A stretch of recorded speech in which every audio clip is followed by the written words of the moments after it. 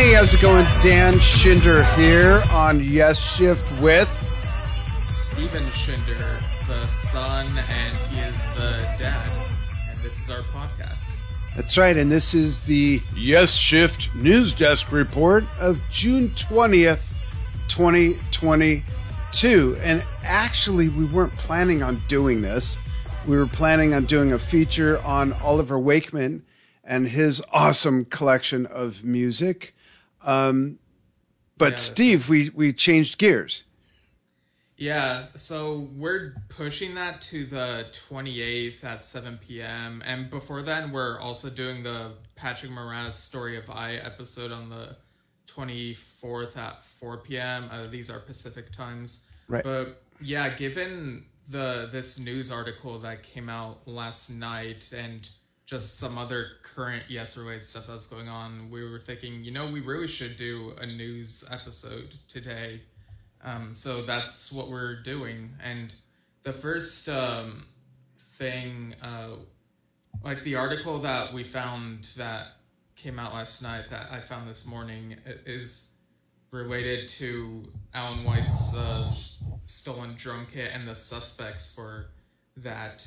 And this is from Fox 13 Seattle, which I'll link in the comments, and it's kind of lengthy. It does go into the timeline of everything and stuff we didn't know before, but we'll read some of it. And this is the only place that the main place that this info has been posted. So yeah, dive into it after this episode, because we got other things we're talking about.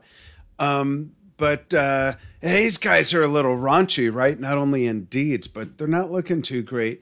King County prosecutors have charged 2 suspects in connection with the theft of a legendary drum kit owned by Yes drummer Alan White. He played, as many of you I'm sure know, he played this kit on the Plastic Ono Band. It's a Ludwig drum kit during the recording of John Lennon's Imagine song and album. The drum kit was stolen out of White's storage unit in March, has still not been found. The Rock and Roll Hall of Fame drummer died, as you know, at his home May 26th. Police would like to find the stolen drums to return to Gigi, his widow.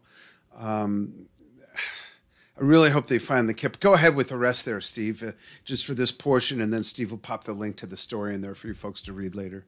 Yeah, it continues. Chad Briner and Frederick Estes Jr., who is also known as Shadow, have both been charged with burglary in the 2nd degree and 2 counts of residential burglary. They have felony warrants for their arrest. Submit an anonymous tip to Crime Stoppers or call 911 if you know where deputies can find them. In probable cause documents submitted to the prosecutor's office, Newcastle Police Detective Brittany Bertner detailed all of the work done on the case so far. And it goes on with the timeline of events since late March.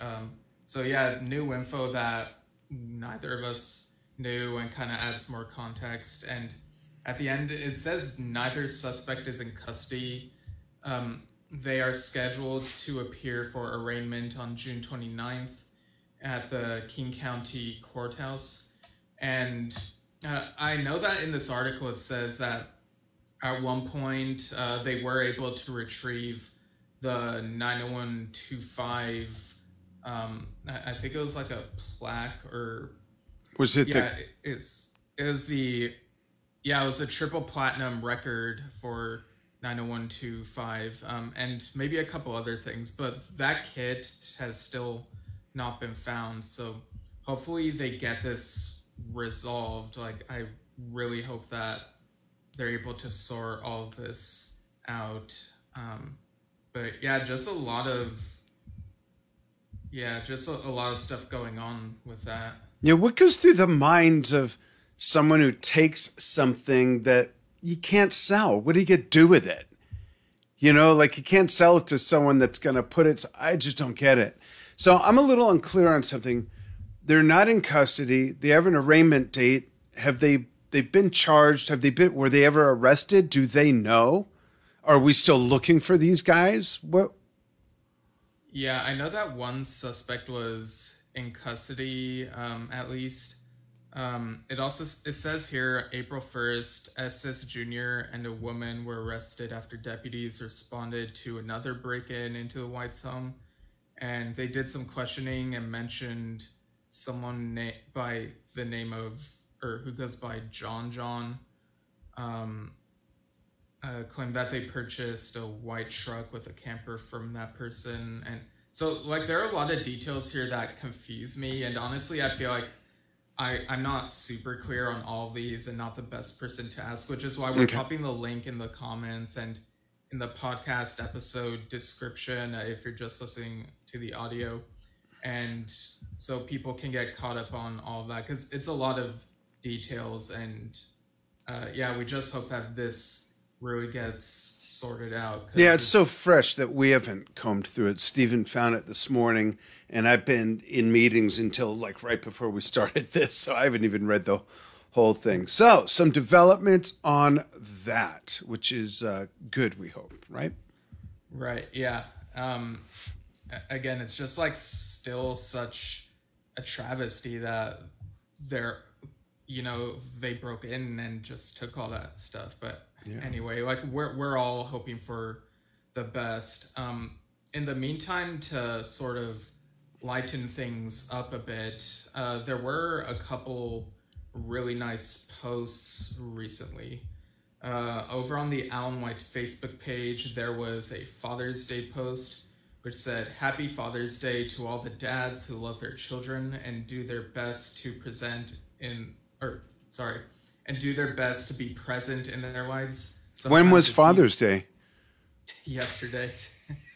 Sometimes it's easy, sometimes it's hard. We salute you. And it's signed Gigi, Jesse, and Cassie. And the post had some nice photos of Alan with the kids when they were very little, and this family one that we have right here from like within the last several years, I believe. Yeah.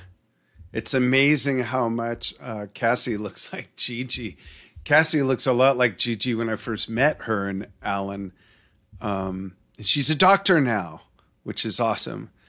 And those pictures of them as little kids, that's about the age they were when I met them, I remember.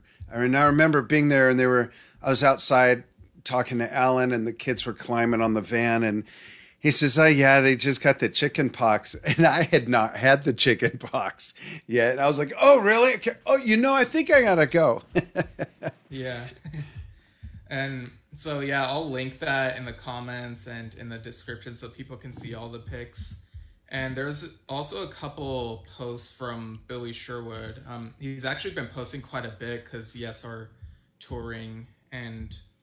But he's also been reminiscing, and in one of these posts from a few days ago, he's shared this picture of when he and Alan White went skiing.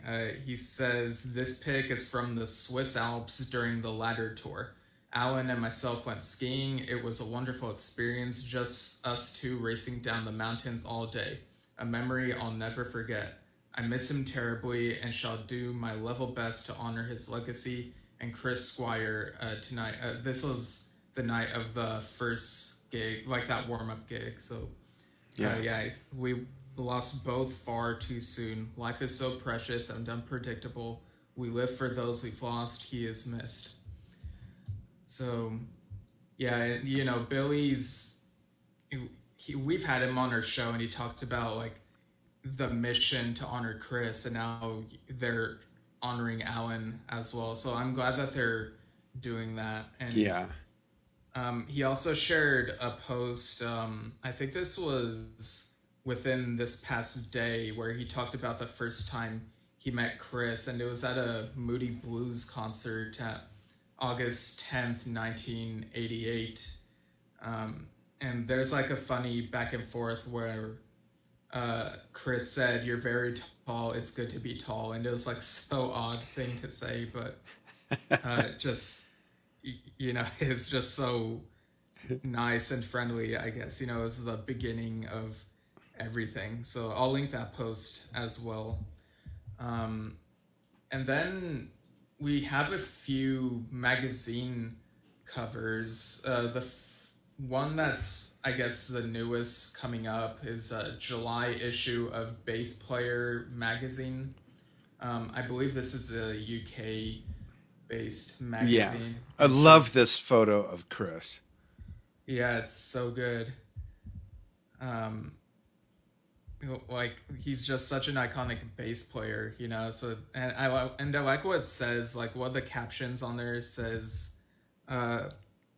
He changed the world with his unique bass tones or something like that.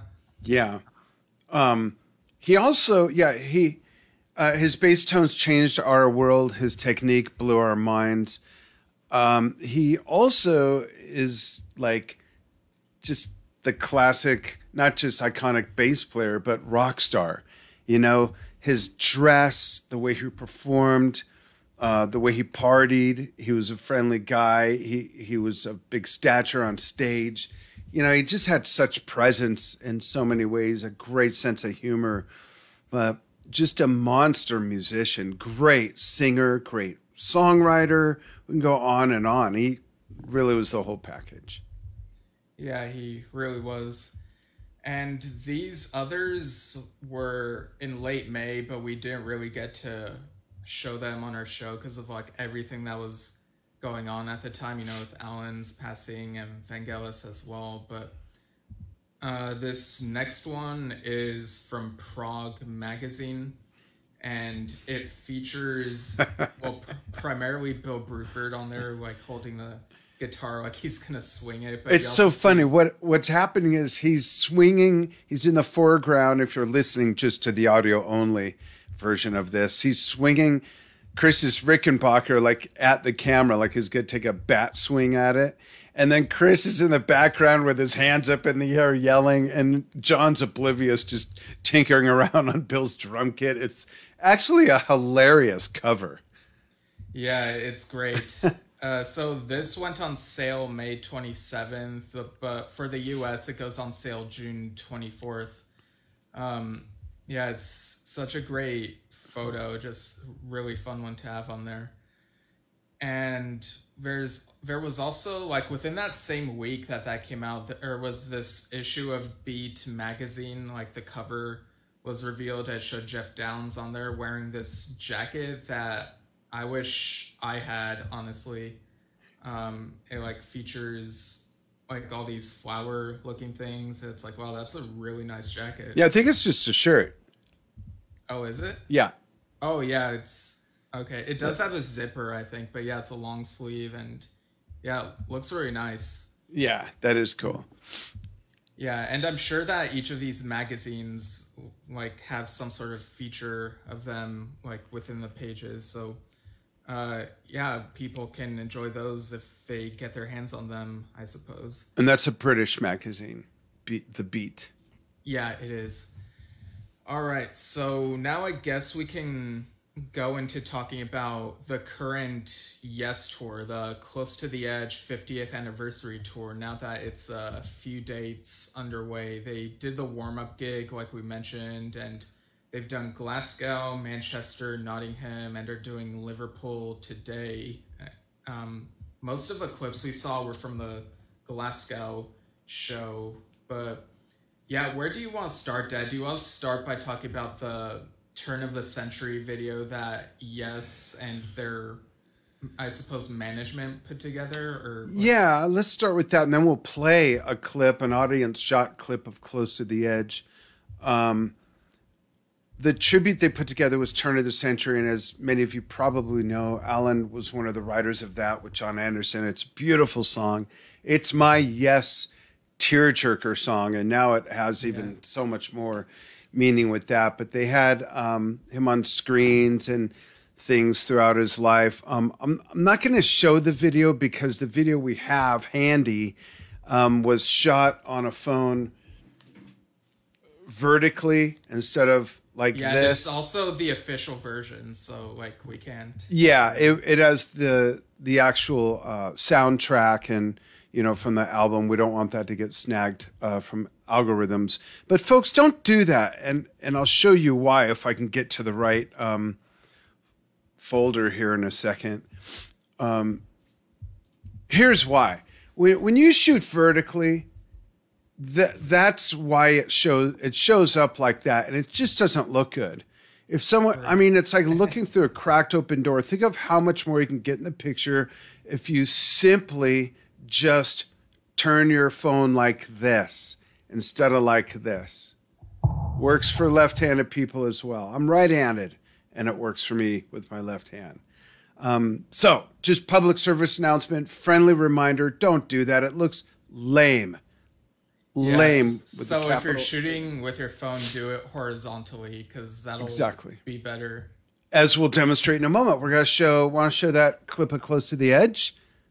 Yeah. This is from Glasgow, and this is with, of course, Jay Shellen on drums, Jeffrey Downs on keyboards, a newcomer, Steve Howe on guitar, Billy Sherwood on bass, and John Davison on vocals. Check this out. We'll scoot through this, but I picked a fun starting point. Dig it, turn it up. Oops, it didn't save the starting place. Here we go.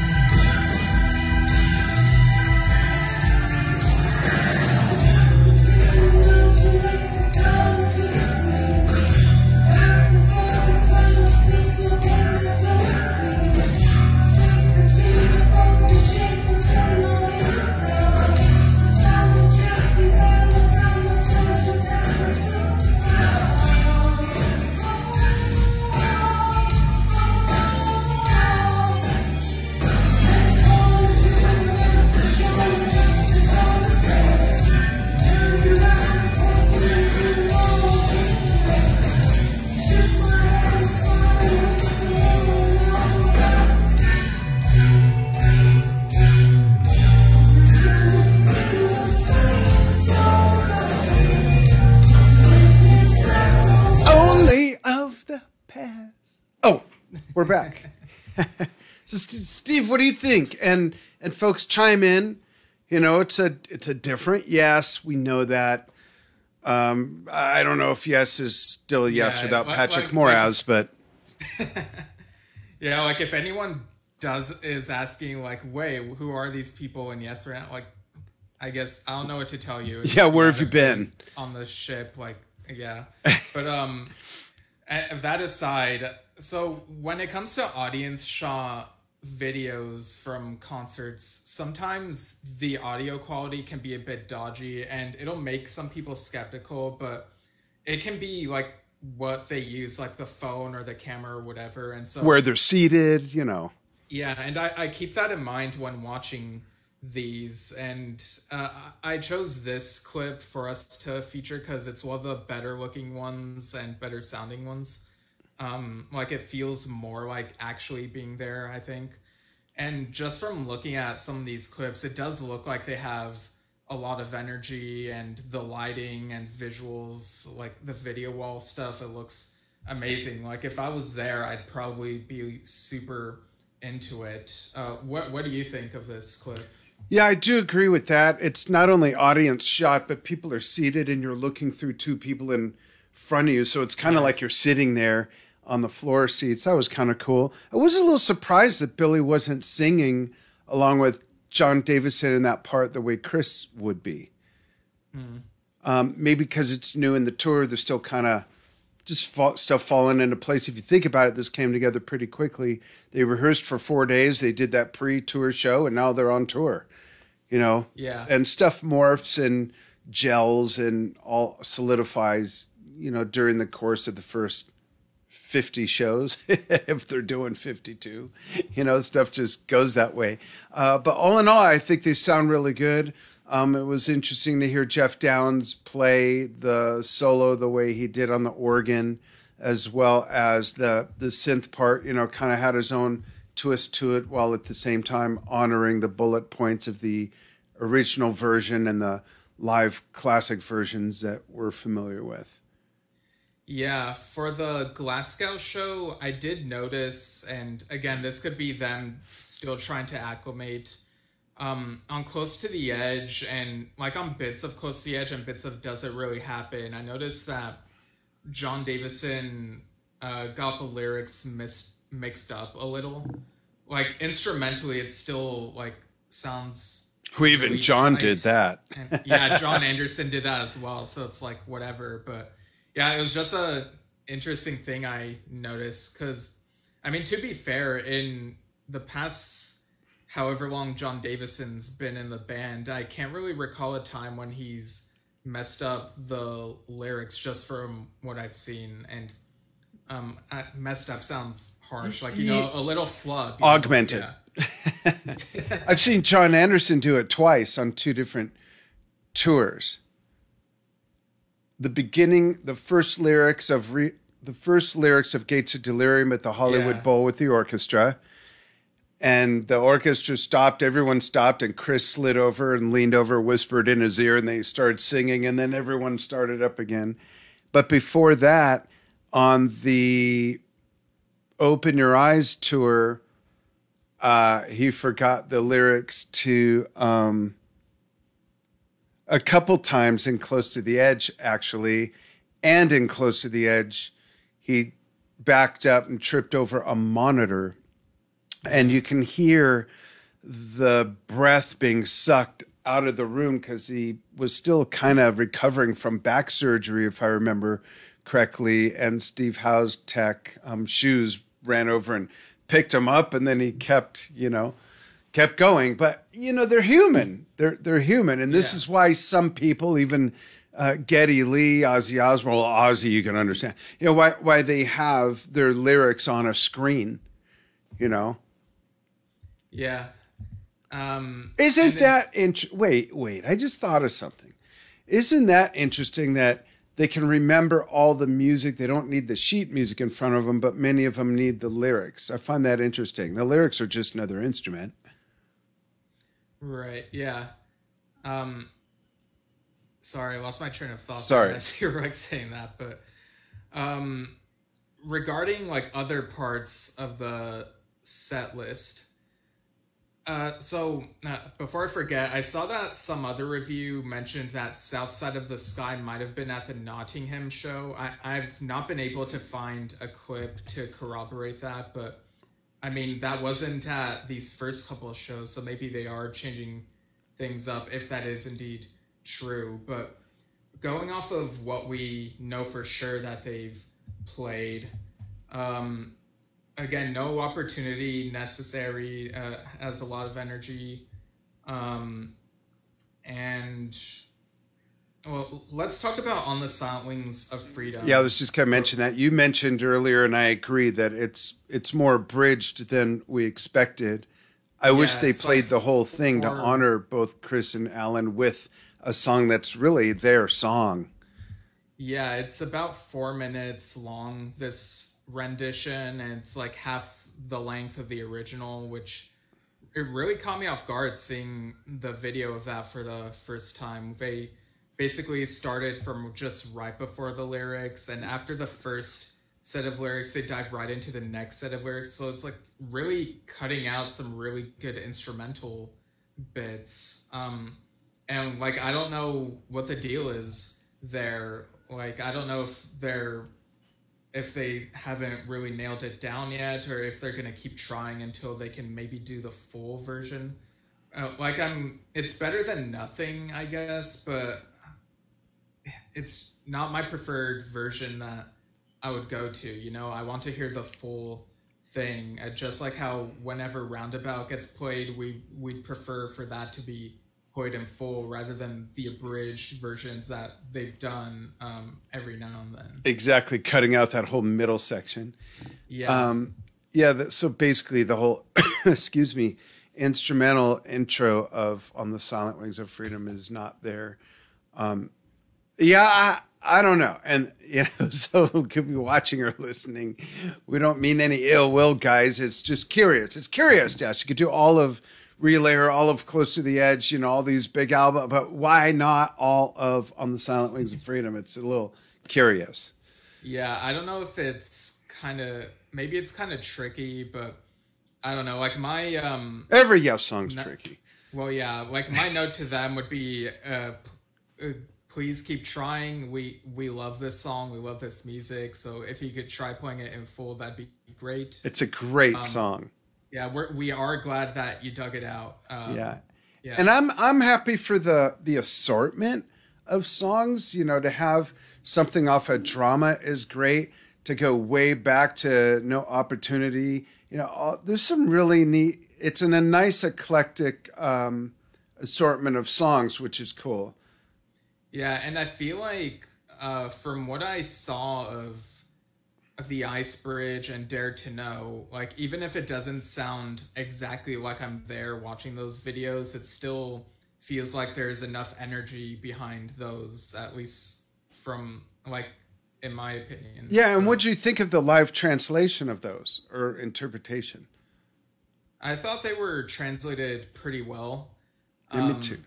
Yeah, which is great. Like, they're representing those songs from the Quest, but again, like I've said before, I would like for them to throw in a couple more from that album as well. Yeah. And not at the expense of like swapping the Quest songs out. Like if anything, I would swap out a few of the classic things that have been played over and over, like time and time again. Yeah. And as for the and again, Heart of the Sunrise, energetic as usual, and Close to the Edge, the album, I feel like they did a nice job playing it, in album order.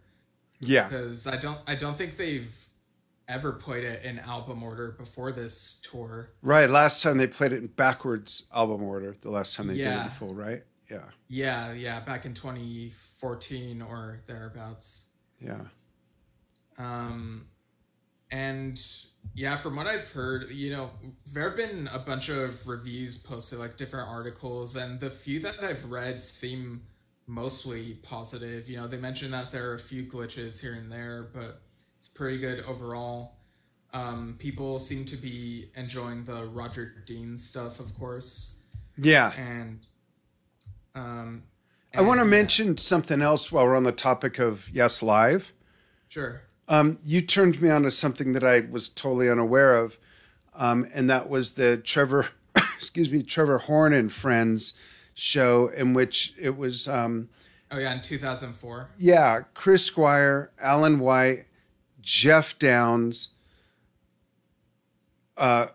Steve Howe. Steve Howe, thank you, Trevor Rabin, and they played "Owner of a Lonely Heart," and they had an orchestra. Cinema. Yeah, at Cinema, the beginning of "Take It Easy" or whatever that is. Oh, Make It Easy. Make It Easy, thanks. And into "Owner of a Lonely Heart" with an orchestra and a chorale.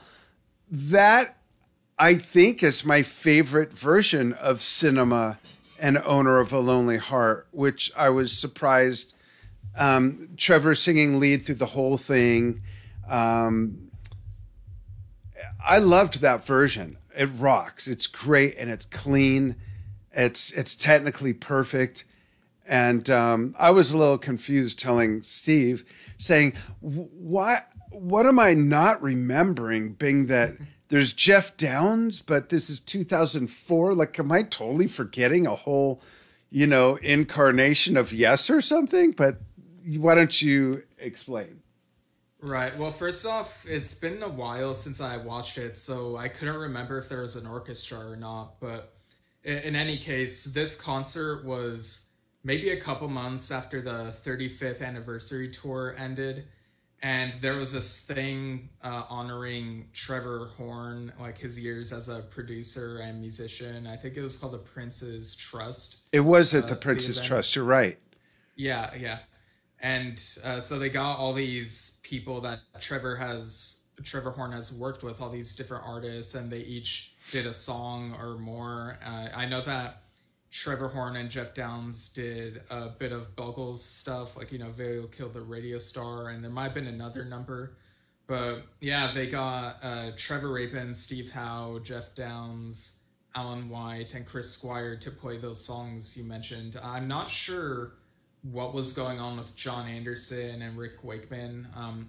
Maybe it was due to John's health issues at the time. Like, I know the 35th anniversary tour kind of took a toll on him and he needed a break, needed to do acoustic stuff instead. Well, what threw me off is when Trevor does a really nice introduction, Trevor Horn, to everybody, and how much of a fan he was of Yes and Chris's bass playing, and that's why he became a bass player and all this stuff. But when he introduces the band, he says, and Jeffrey Downs, who's now in the lineup. And it makes me wonder, were they maybe going to go forward that way or something? Or yeah, it is interesting because I know that Rick, at the time during the hiatus from 2004 to 2007, on Yes World, it seemed like Rick might still be in the band, but it's possible that maybe that far back in 2004 he was iffy. And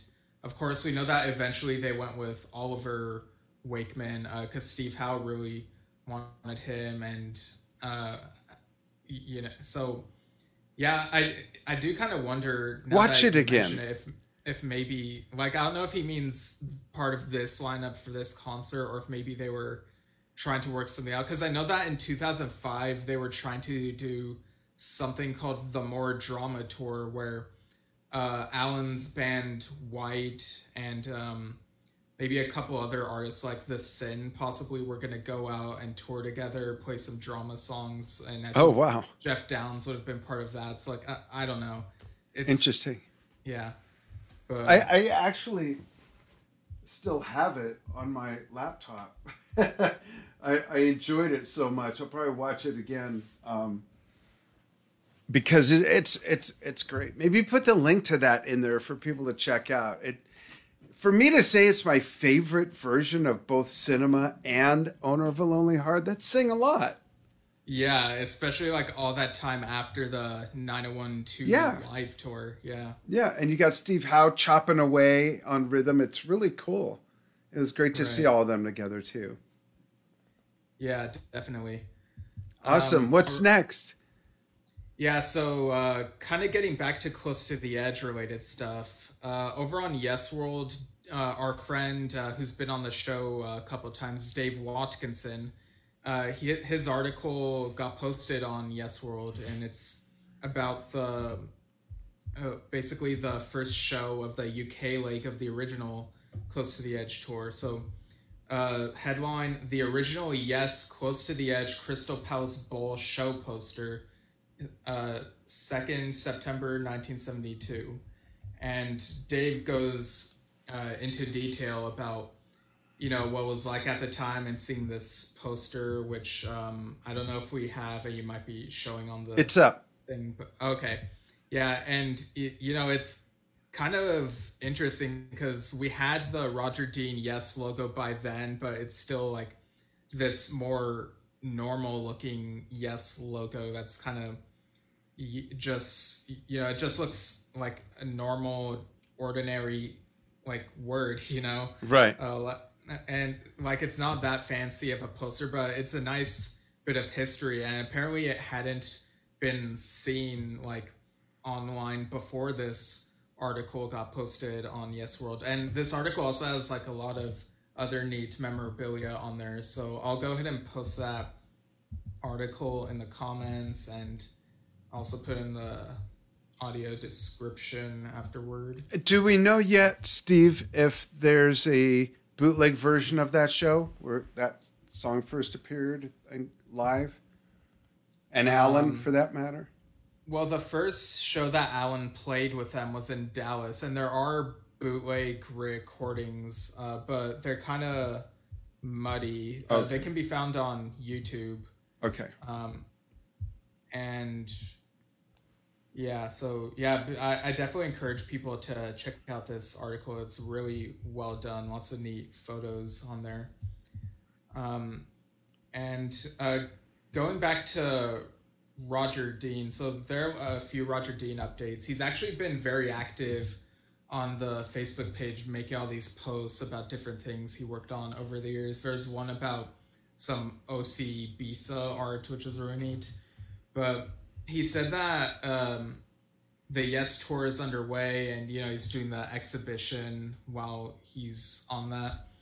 And he also shared this more modern looking Close to the Edge painting, which we'll be showing on here. What do you think of this? I love it. I want to be there. I think it's beautiful. Okay, are you showing it on the screen? Yeah, it's on the screen. Okay, I might be behind. There's a delay. Yeah, there's like depending on your internet connection, there could be as much as a 20-second delay. But it's on the screen. I love the foliage in the foreground. Then there's the mist in the canyon, and then there's the edge. Yeah, it's like the original Close to the Edge painting is kind of further away in the background, and in the foreground you have all these rock formations that look more modern Roger Dean, and it's really neat. It's like zooming out and seeing that same world, which exactly I really love. Yeah. He also posted a video where he addressed the age-old speculation of whether the rock formations on the covers of Tales and Relayer link up. And so his wording was kind of confusing to me, but I think what he was getting at was that they are separate rock formations, separate paintings, but they might be inspired by the same place that he's visited in Cornwall that has like this pathway and a rock next to it. So at the very least, they have the same real life inspiration, even if they don't necessarily like link up and not like the same rock formation. It'd be so neat to have like a map, like the map, thinking of Lord of the Rings, the map of Middle Earth. It'd be so neat to have a map of all these places that Roger has painted on the map, but then to have the rest of the map linking them and virtually go on that journey from the Relayer site to the Tales site and so on. Yeah, that'd be amazing. Just all the stuff he's done as part of that same universe. You could even have like the Asia pyramids in there somewhere. Yeah, anything that's, well, I guess everything almost is pretty much a geographical location or reference. That'd be so cool. Yeah. He also announced the Secret Pathway exhibition that he and his daughter Freya are doing. This will be in San Francisco at the Haight Street Art Center. and it'll be open from August 25th to November 6th. Oh, that's my birthday. The day that ends. Yeah, Haight Street. You've heard of Haight Okay. Ashbury? Yeah. Yeah, that's your birthday. Yeah. We So, should go. oh, I would be so down to go to that. That'd be great. Huh, let's talk about that. Yeah, well, we'll see what we can do. And more recently, well, I don't know if it's more recently, but like very recent, I was watching this new movie that came out on Paramount Plus called Jerry and Marge Go Large. And it's based on a true story. It's about this couple that plays the lottery in a few different towns. And even though the movie might not really be like, I don't know if I'm the target audience. Like, I thought it was kind of okay, but it has interesting actors in there. Like Bryan Cranston plays the husband, and Rainn Wilson from The Office. Two reasons alone to watch it. Yeah. Oh, and Michael McKean, the guy who played Chuck on Better Call Saul, is also a character in it. Oh, yeah. Yeah, but anyway, a couple things caught my eye. So I was watching this movie while working on stuff on my laptop, and I've posted these on our Facebook page. Which I wish I had them to pull up right now. I don't. yeah, I'll link them later. But Okay. yeah, so I was working on my laptop, and then I glanced at the screen, and then I had to do a double take because I was like, wait, what the hell? Because like Rainn Wilson, this was about like 50 minutes or so in. He was wearing a Yes t-shirt. It was like white, but with framing of the Pathways painting from Yes songs, and yeah, the Yes logo at the top, and it was just so surreal. Like just And I love that it was such a deep cut, too, you know?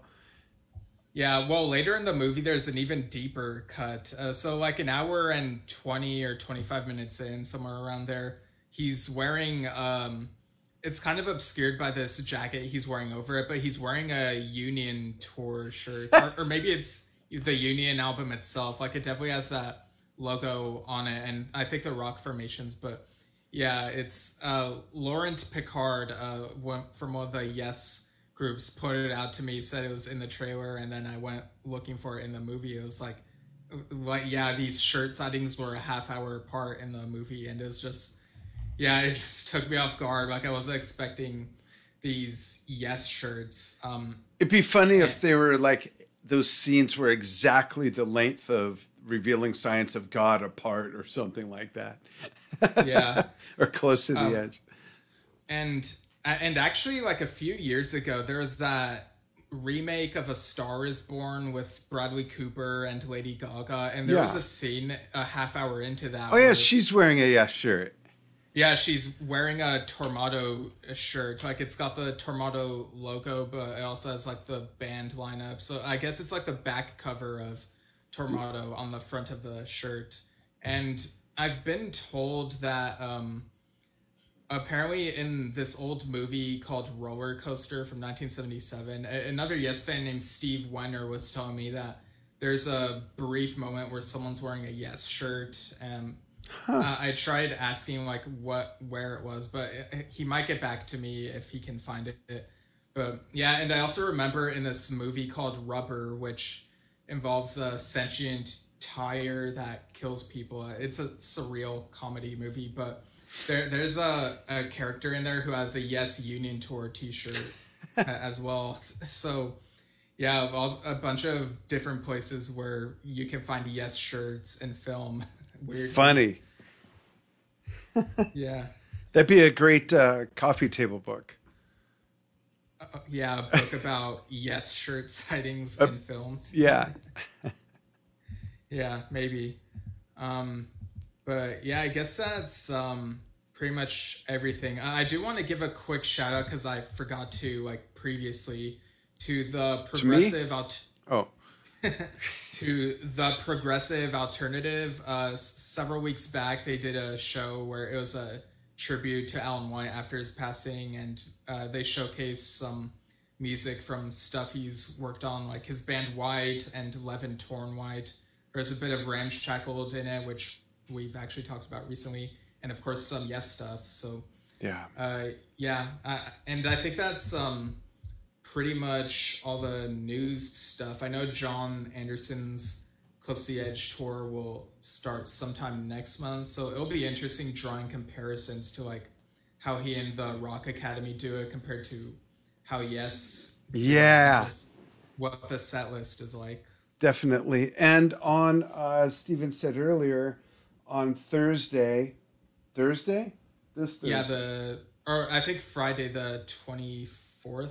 Yeah, Friday the 24th, 4 p.m. Pacific U.S. time, 7 p.m. Eastern U.S. time. We're going to be celebrating the birthday of the longest standing keyboard player of Yes, Patrick Moraz. Wait, it wasn't Eddie Jobson? Oh, that's right. Or Francis Monkman. Right. Yes. Yeah, we'll be talking about his solo album Story of I as part of our series we've been doing of first solo albums that Yes members did since joining Yes. Yeah. That'll be fun to do. I haven't listened to